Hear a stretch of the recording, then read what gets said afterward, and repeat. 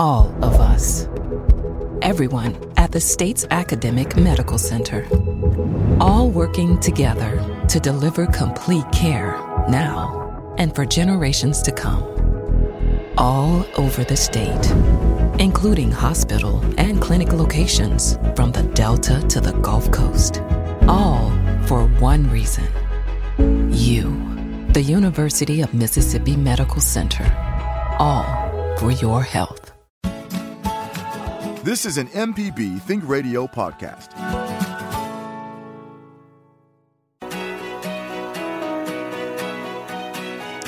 From MPB Think Radio, this is Southern Remedy, where the doctor is always in. I'm Dr. Jimmy Stewart, professor of internal medicine and pediatrics at the University of Mississippi Medical Center. Hey, thank you for joining us on this beautiful morning. We're going to be talking about the health issues that affect you most. That's right, we've got a whole hour to address your health concerns. So give us a call today. We would love to hear from you. You can share your comments and questions with us this morning by calling 1-877-MPB-RING. That's 1-877-672-7464, or send an email to remedy@mpbonline.org. This is Southern Remedy from MPB Think Radio.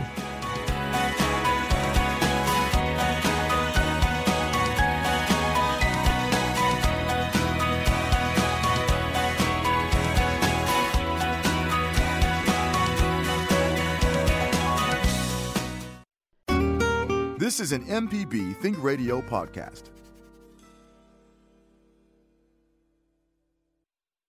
This is Southern Remedy with Dr. Jimmy Stewart on MPB Think Radio. To take part in today's show with your questions or comments, call 1-877-MPB-RING. That's 1-877-672-7464, or you can email the show, remedy@mpbonline.org. And now, Southern Remedy on MPB Think Radio. Good morning. This is Southern Remedy on NPB Think Radio. I'm Dr. Jimmy Stewart, professor of internal medicine and pediatrics at the University of Mississippi Medical Center.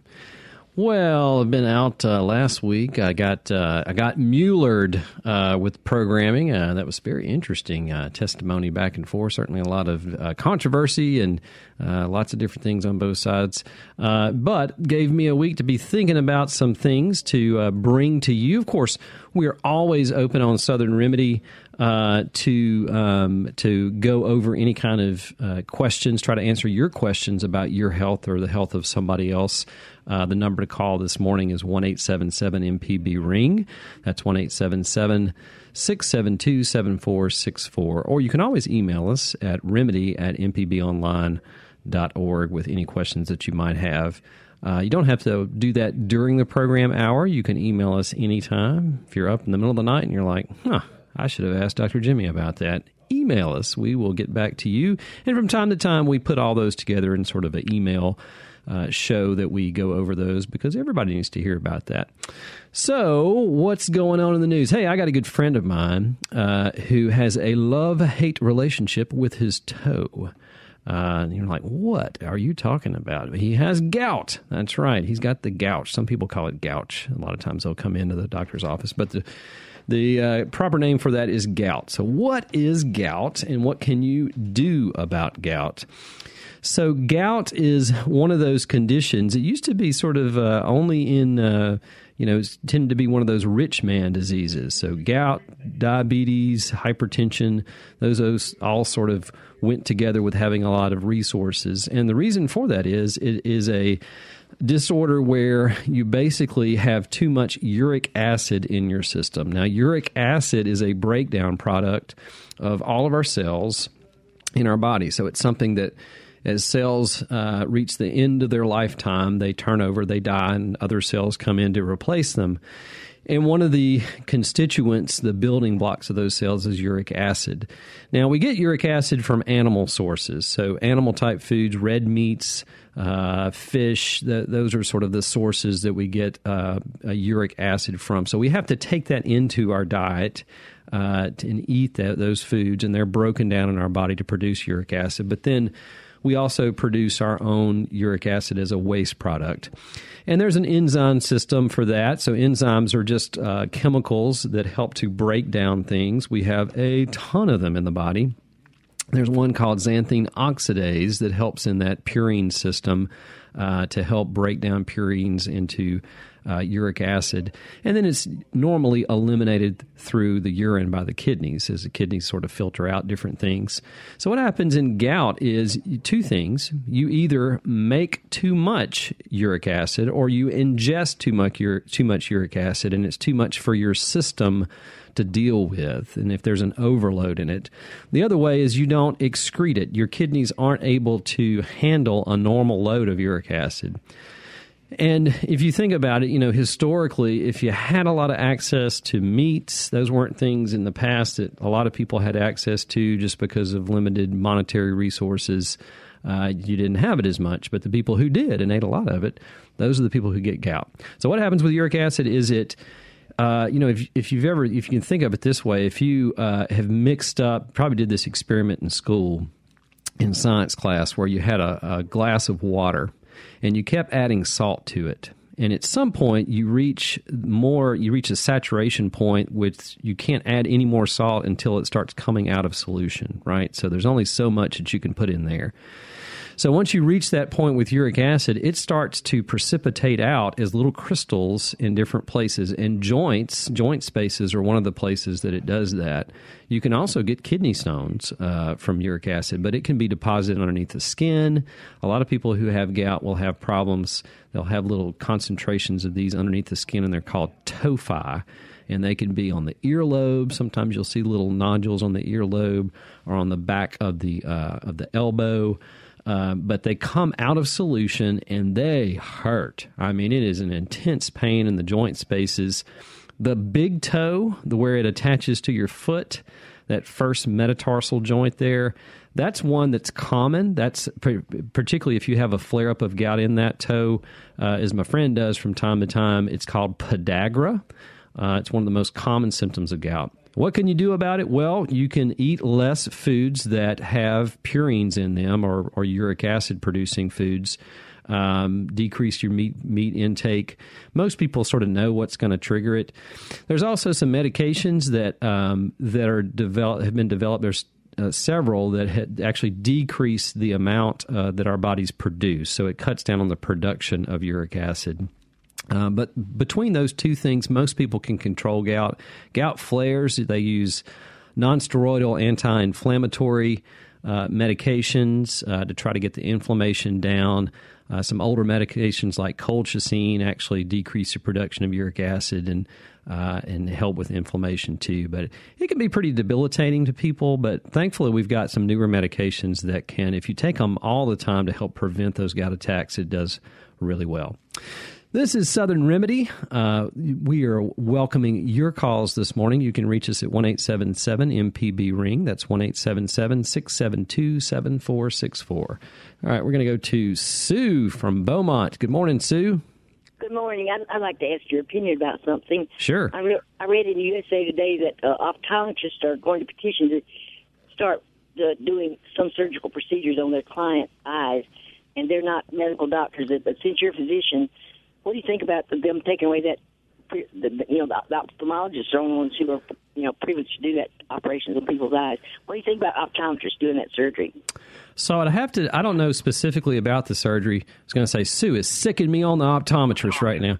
So, but yeah, so there's this is a broader issue in scope of practice. So that's anytime you hear that term in among physicians, what's going on is there's an old scope of practice where physicians and surgeons were the only people who did surgical procedures. Now we've got other people doing some of those. So you've got podiatrists that are doing some minor procedures on people's feet. You've got optometrists that are starting to do some different procedures on the eye.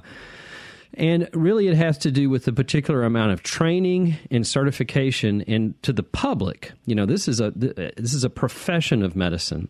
Our duty as physicians to the public puts their trust in the medical profession that they're going to train themselves. They're going to keep up their training to try to make it as the best care that they can give to people, the safest care that they can give.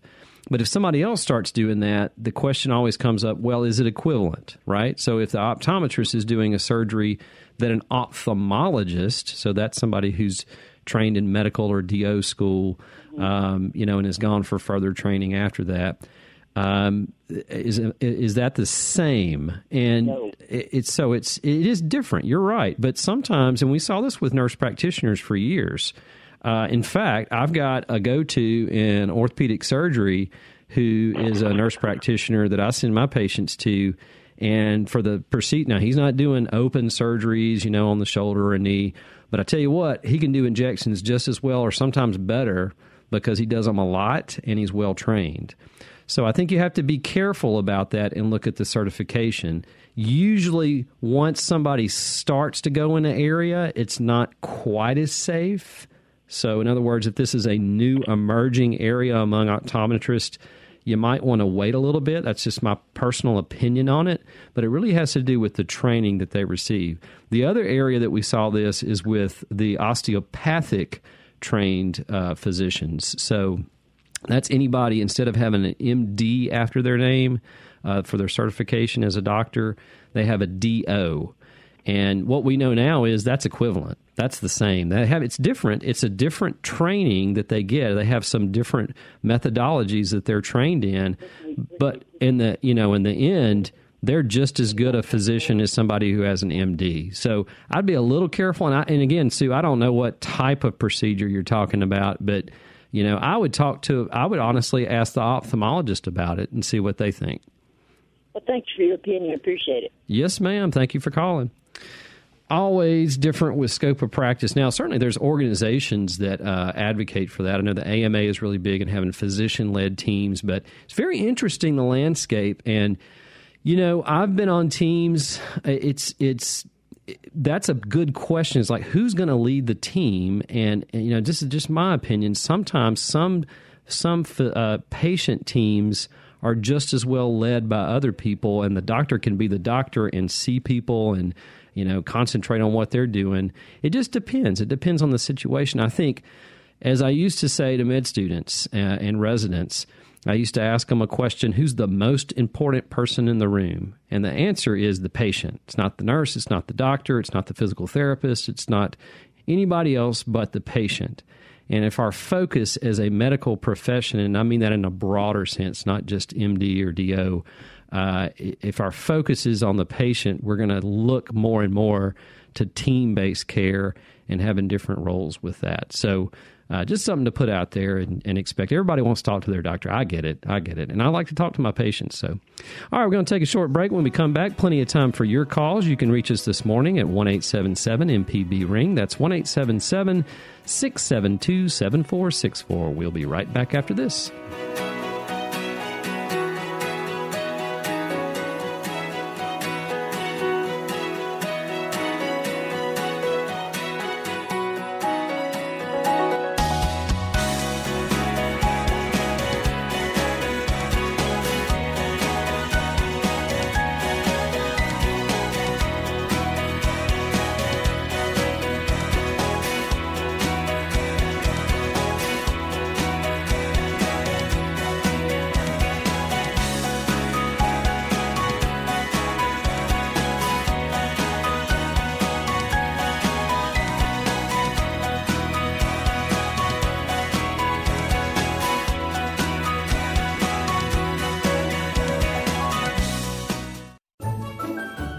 This is an MPB Think Radio podcast.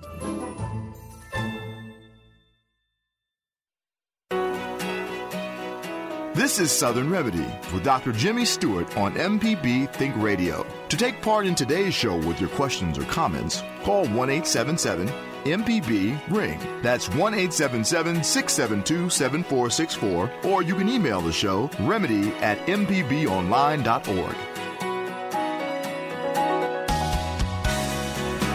Welcome back to Southern Remedy. This is Dr. Jimmy with you this morning. Certainly got a lot of time for your questions. We're about 20 minutes in the hour now, about 40 more minutes worth of time that you can call in. Maybe this is your first time listening to us and you don't know what to expect. Basically, we have a call screener that put your call through to make sure that we know sort of what's going on.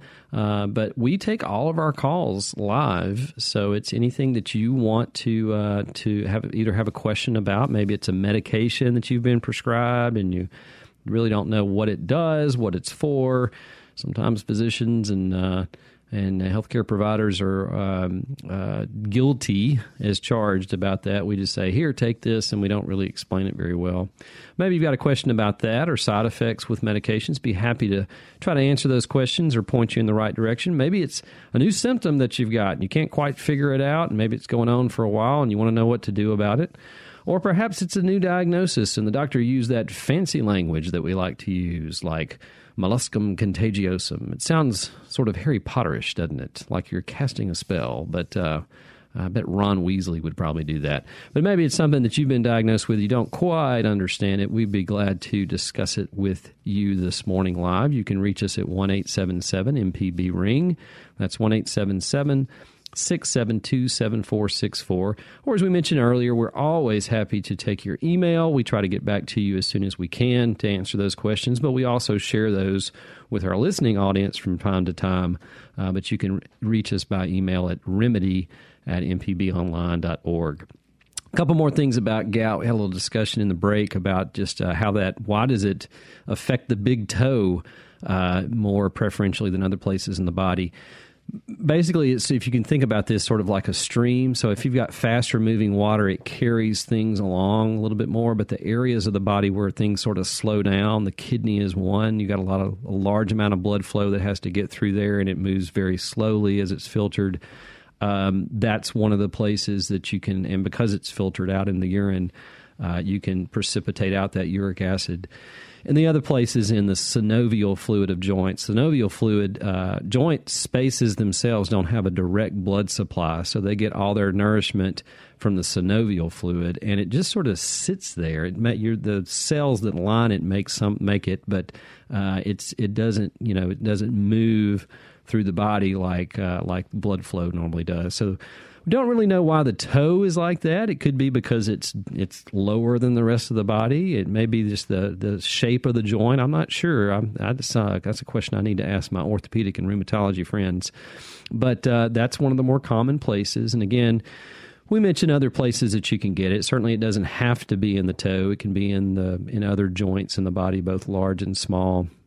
But it's pretty nasty looking. Like if you look at those crystals, one of the ways we diagnose it sometimes in the office is we'll take off some of that fluid. Like if somebody comes in and they've got a lot of fluid on their knee, we'll do what we call an arthrocentesis. So that's deadening up the skin, sticking a needle in that joint space and taking off some of the fluid. We can send that or look at it directly under a microscope.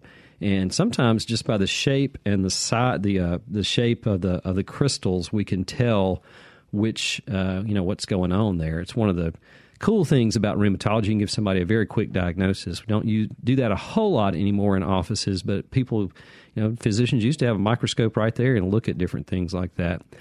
But if you look at uric acid crystals under the microscope, they are nasty looking. It looks like these sharp little needle-like crystals that you just imagine sticking into those. Into that joint space at different places, particularly when you're moving around. I'll tell you what it looks like. It looks like the original Superman Fortress of Solitude. That's what it looks like. All those things sticking out in the joint. So like a giant little snowflake in there.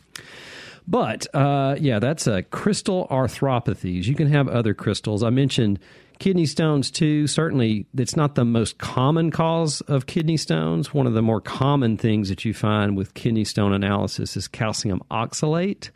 That's probably the most common one. Certainly a common condition that we have here in the South in the summertime. And that's just because it's hot. You lose a lot of fluid. People get dehydrated. There's usually a common scenario that fits all those different qualifiers, and you get a kidney stone because that calcium oxalate precipitates out of the urine. You don't have enough urine flow because the kidneys are really wanting to hold on to as much water as possible so that you don't get dehydrated. This is Southern Remedy. We've got an open board here. We've got one caller calling in right now, but plenty of time for you to call in. You can reach us this morning by calling 1-877-MPB-RING.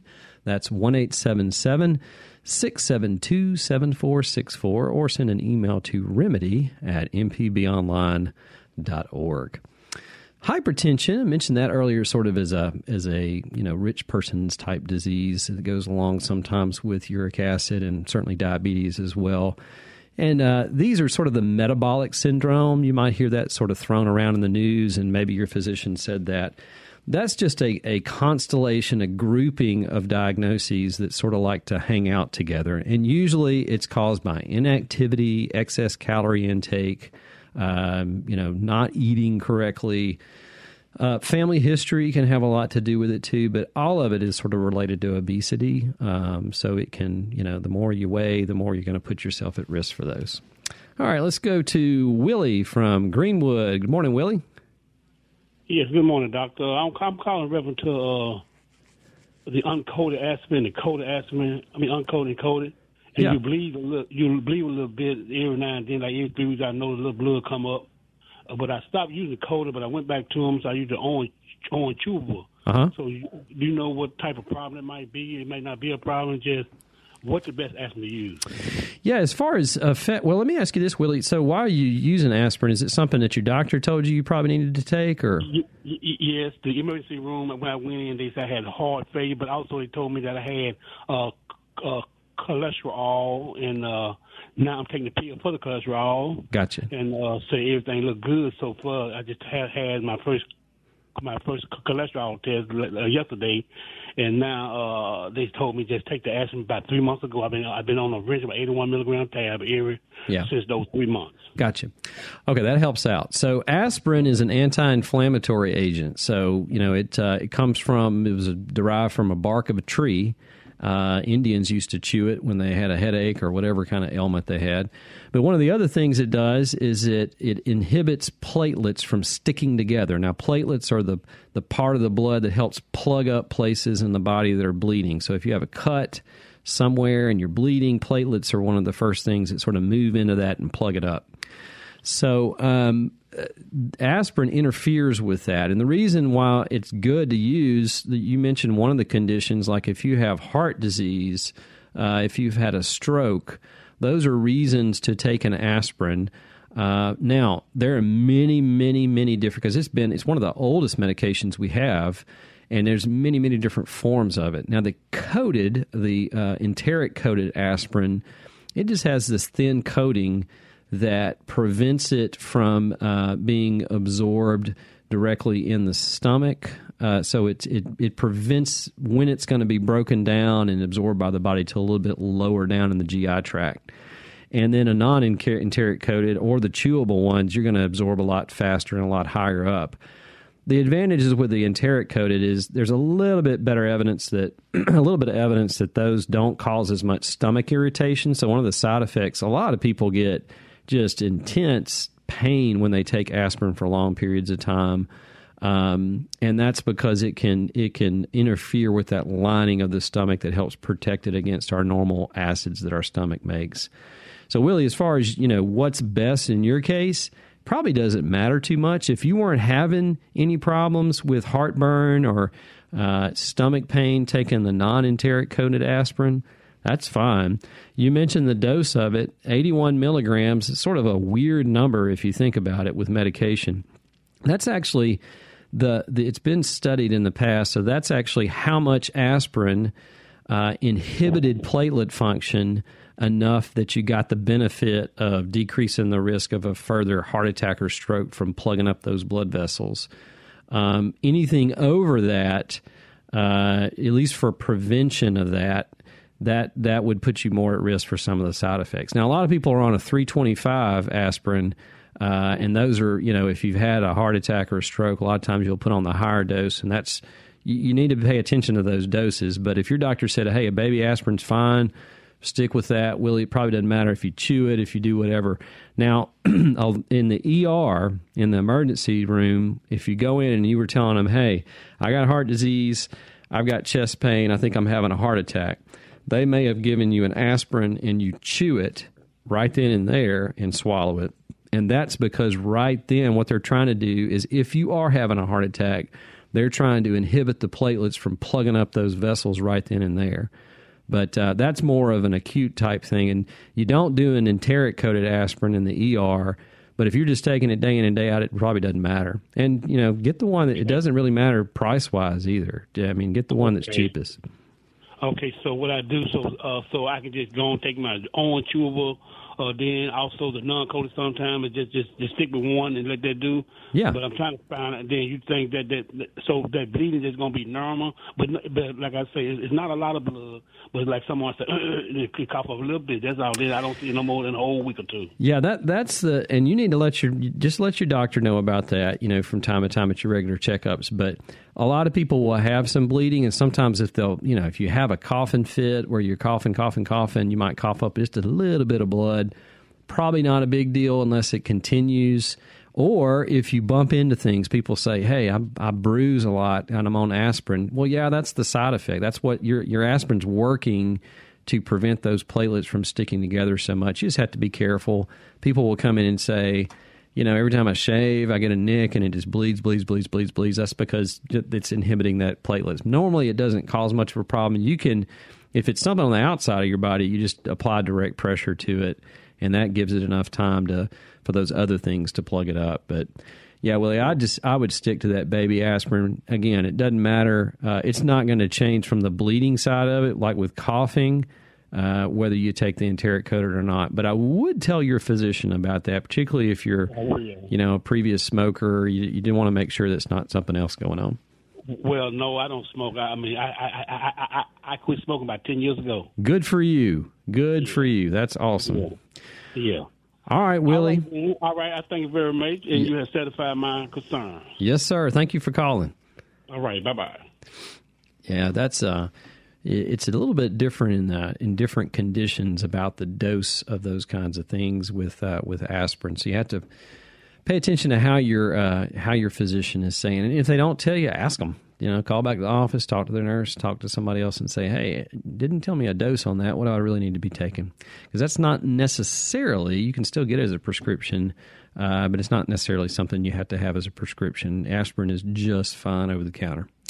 All right, we're going to take a quick break. When we come back, plenty of time for you to call in. What kind of medication problems are you having? Any kind of side effects that you want to talk about? Plenty of them out there. Glad to take those calls when we get back from the break. You can reach us at 1-877-MPB-RING. That's 1-877-672-7464. We'll be right back after this.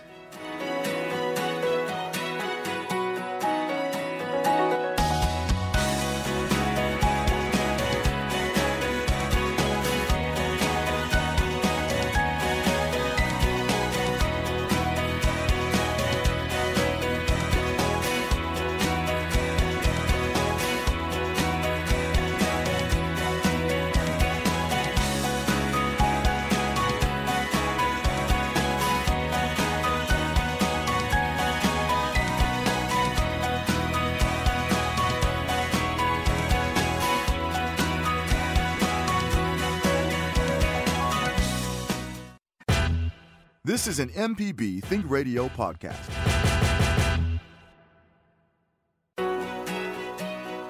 This is Southern Remedy with Dr. Jimmy Stewart on MPB Think Radio. To take part in today's show with your questions or comments, call 1-877-MPB-RING. That's 1-877-672-7464, or you can email the show, remedy@mpbonline.org. Welcome back to Southern Remedy. I'm Dr. Jimmy with you here this morning and taking some calls about different things. Certainly a lot of time for you to call in. We would love to hear from you this morning. I know somebody's got some kind of questions out there that not only you need to know the answer to, but other people. I can't tell you how many times we have listeners that contact us and say, that was really good. I didn't ask that question, but somebody asked my question, and it was beneficial to me. So don't think that it's just you asking that question. You need to share it with us, and we would be glad to share it with our audience today. You can reach us this morning by calling 1-877-MPB-RING. That's 1-877-672-7464. We're going to go to Ronnie in Ashland. Good morning, Ronnie.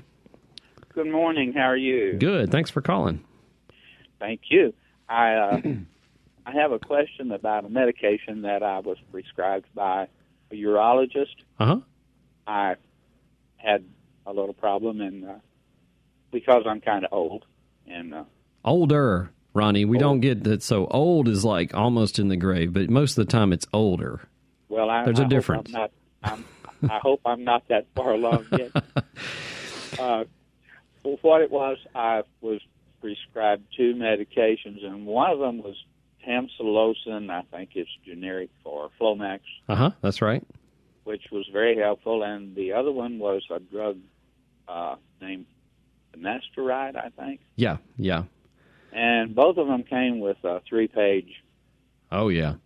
warning labels and symptoms and all that. And anyway, though, the finasteride, I was looking down through that one, and one of the things it could cause was a very serious form of cancer. And so I took it right straight to the bathroom and flushed it. Yeah. And I have not taken any more and don't intend to, but I was just wondering why or what this is all about. But any medication, if there's any chance of any kind of cancer, I don't want to take it. And I was just curious to know because I wasn't told by this urologist about this. Maybe you could help some. Yeah, sure. So both of those are for what we normally call benign prostatic hypertrophy, which just means as you get older and you're male, all of us have prostates unless they've been taken out. So they get bigger as you get older, and they can obstruct the flow of urine from your bladder to the outside.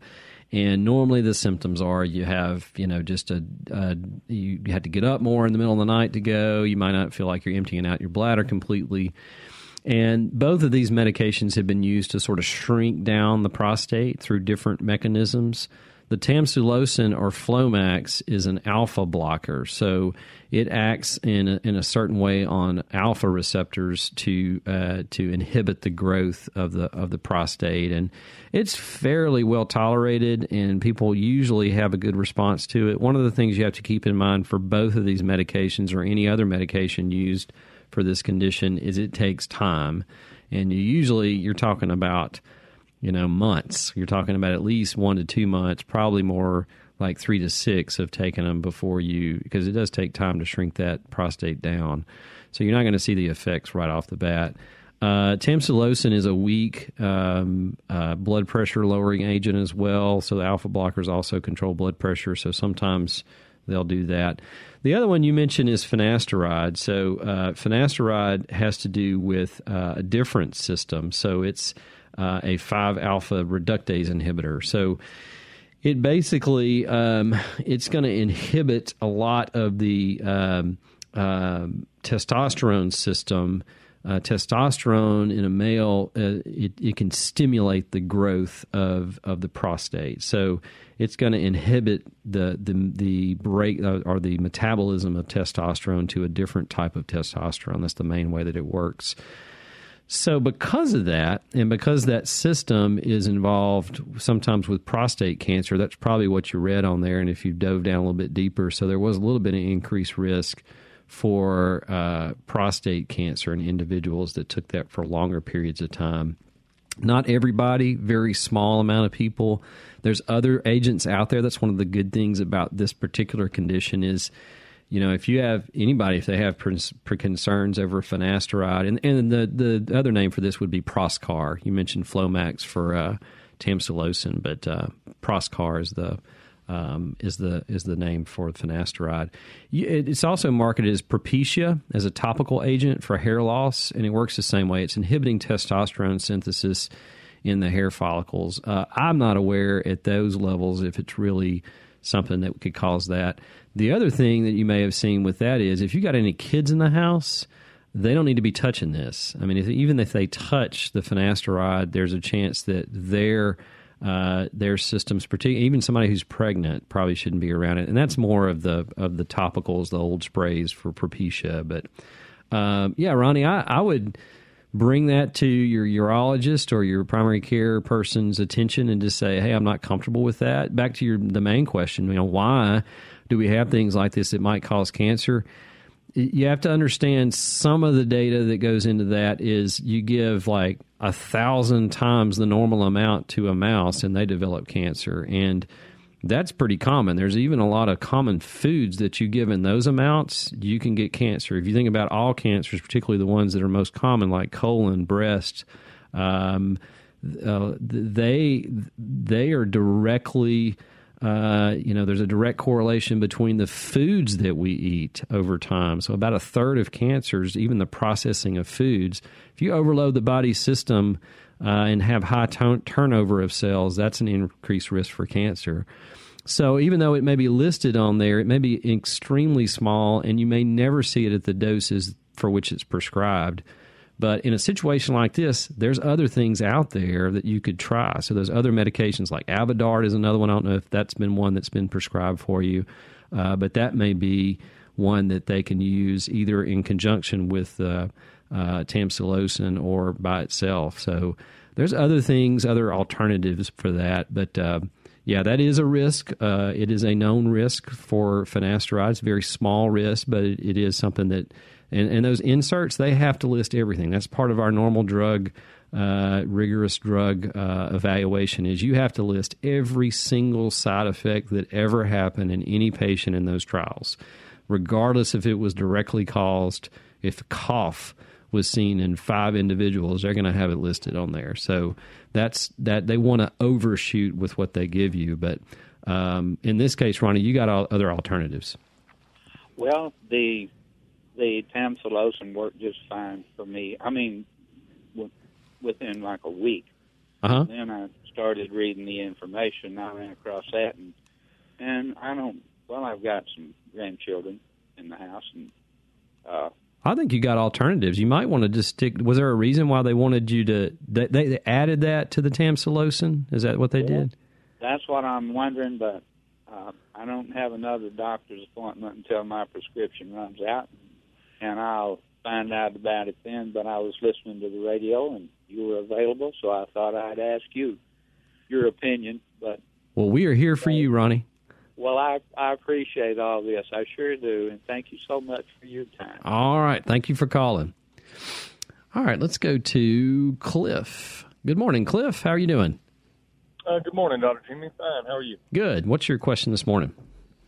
Hey, my question is, about 2 years ago, I was playing around with one of my sons that is a diabetic with his blood testing equipment, and my blood sugar was 280. Uh-huh. So I was like, holy moly, I might need to go to the doctor. So I go to the doctor, and they're like, oh, you're type 2 diabetic. You need to start taking this medication.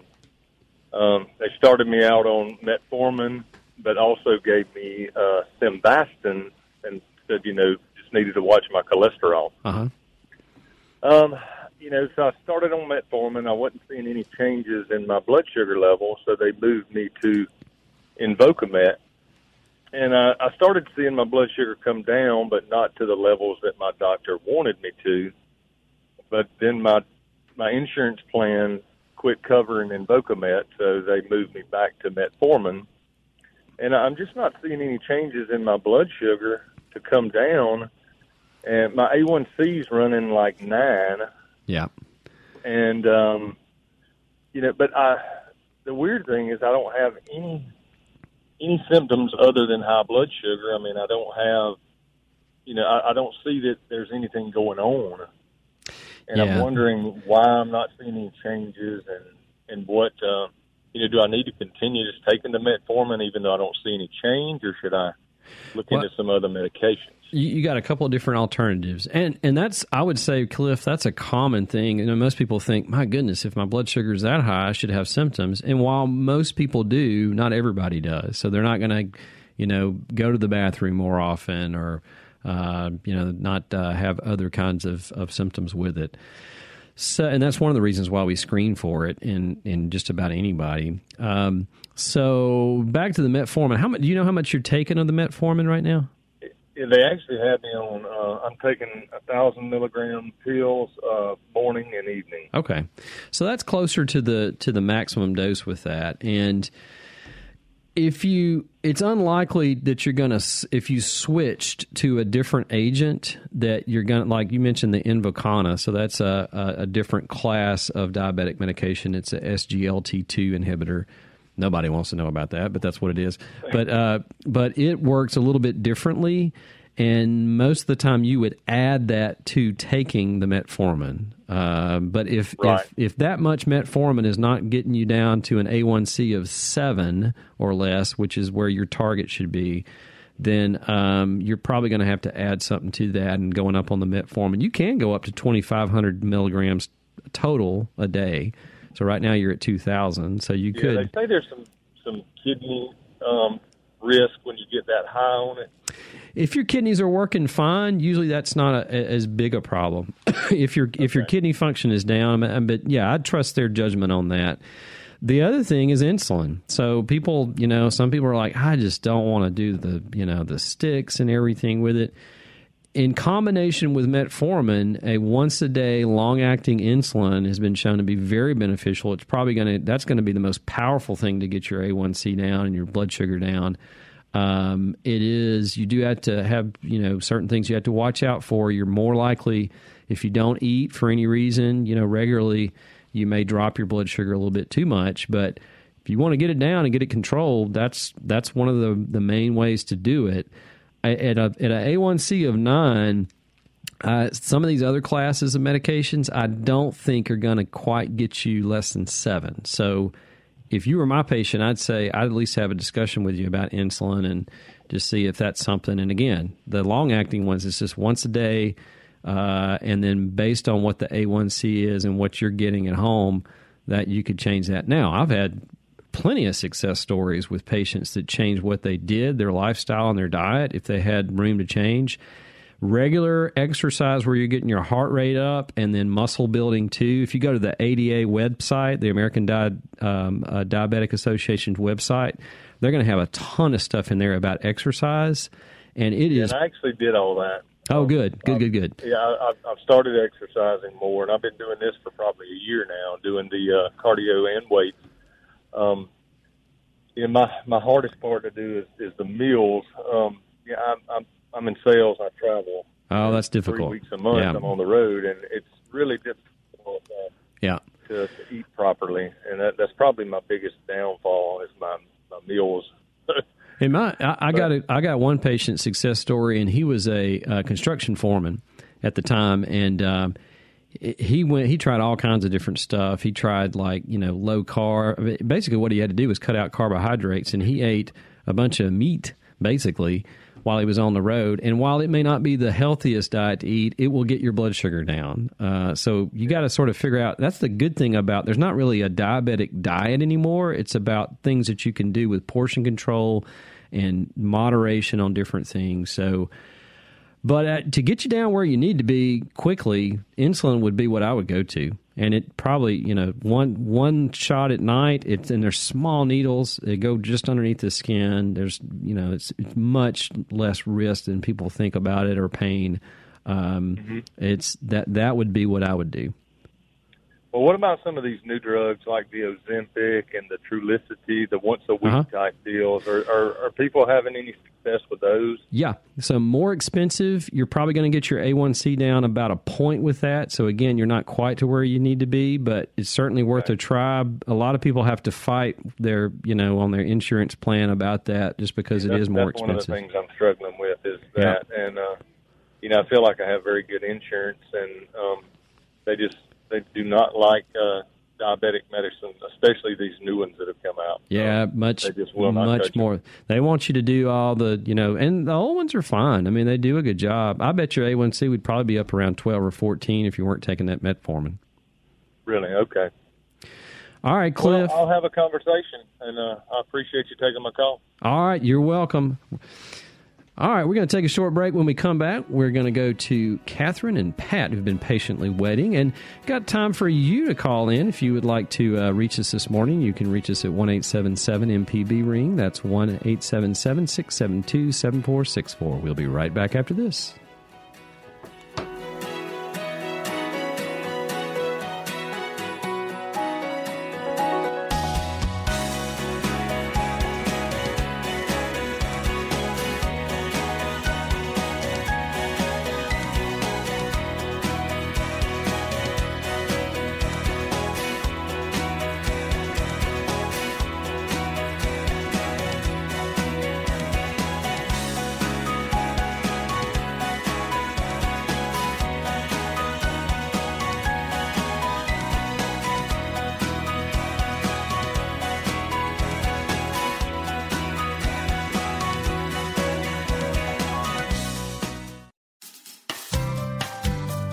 This is an MPB Think Radio podcast.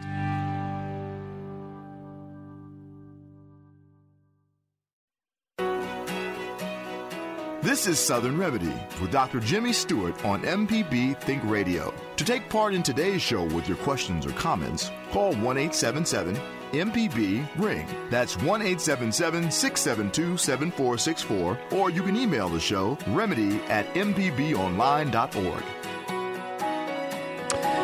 Welcome back to Southern Remedy, closing out the hour here with a couple of callers, and want to encourage everybody, if you got some questions that come up after the show's over, please email us at remedy@mpbonline.org. We're going to go to Catherine, who, are you in Texas, Catherine? Yes, I am. All right. I'm actually driving right now. But. Awesome. Well, stay safe. What's your question this morning? Oh, my question is, my son is 17 years old, and recently he noticed a small bony growth at the end of his collarbone is what it looked like. So we had an MRI done, and just yesterday the doctor took it off.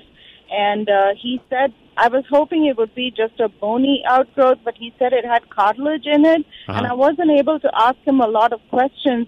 I was just wondering, what could it be?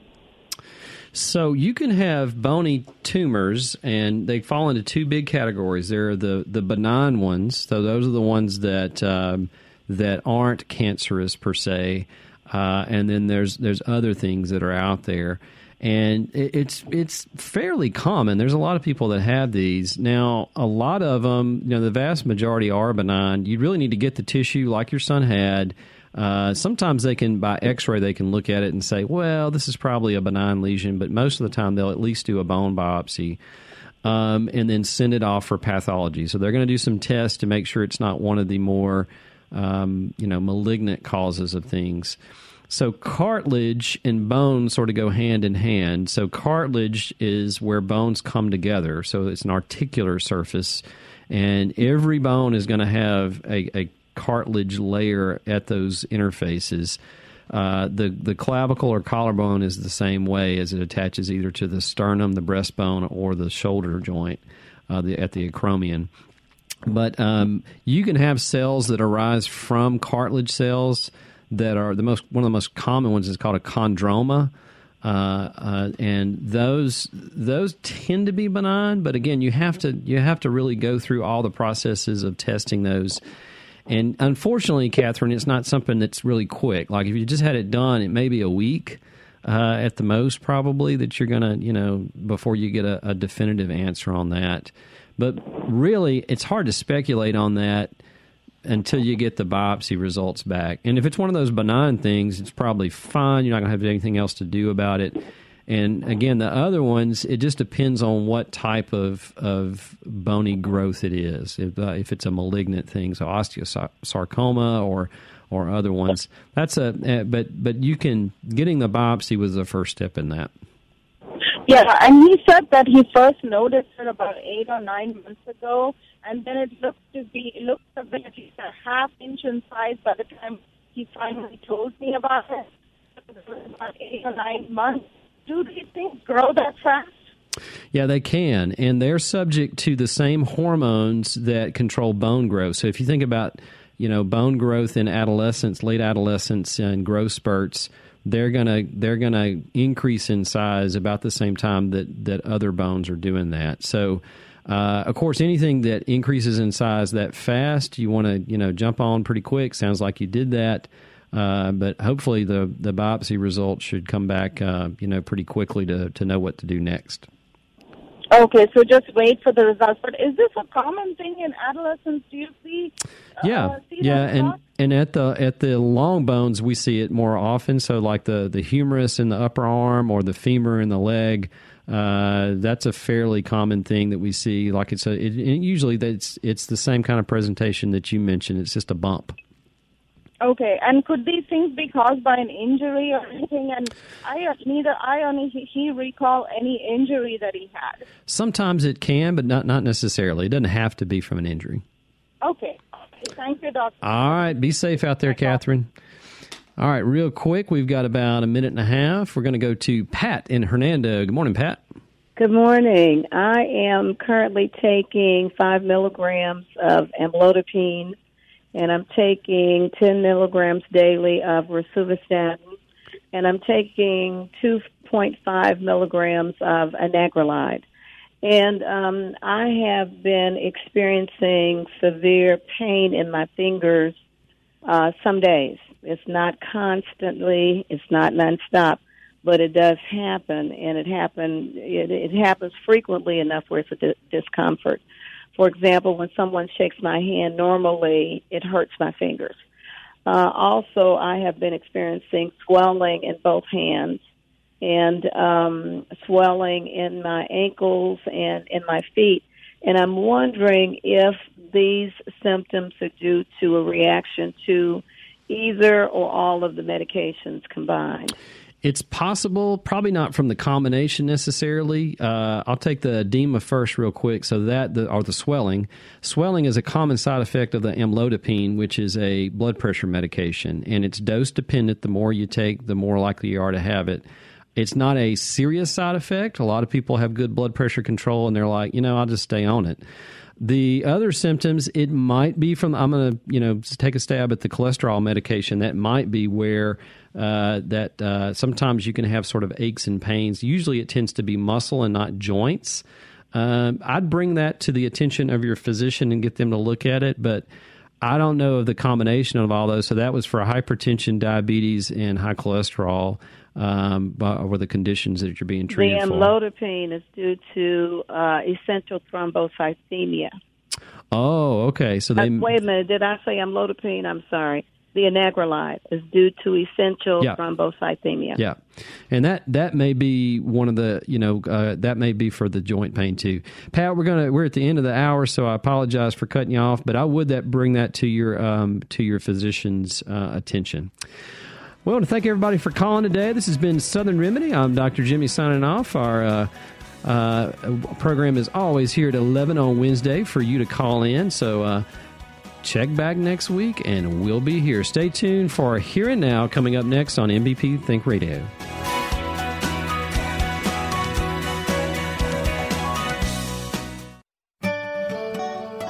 This forecast is underwritten by Blue Cross and Blue Shield of Mississippi. Live healthy. Live blue. It's good to be blue. More at bcbsms.com. Quiet weather across the north, and then the further south you go, we have a better chance of seeing some showers and some scattered thunderstorms today. In Horn Lake, we're looking at sunshine this afternoon. Our high temperatures will climb in the upper 80s to near 90. Mainly clear to partly cloudy tonight. An overnight low will drop down into the upper 60s. Starkville, expecting to see a few showers or storms this afternoon. Otherwise, a mixture of clouds and sunshine, our high near 90. Tonight, we will be dry with some patchy late-night fog. An overnight low in the upper 60s.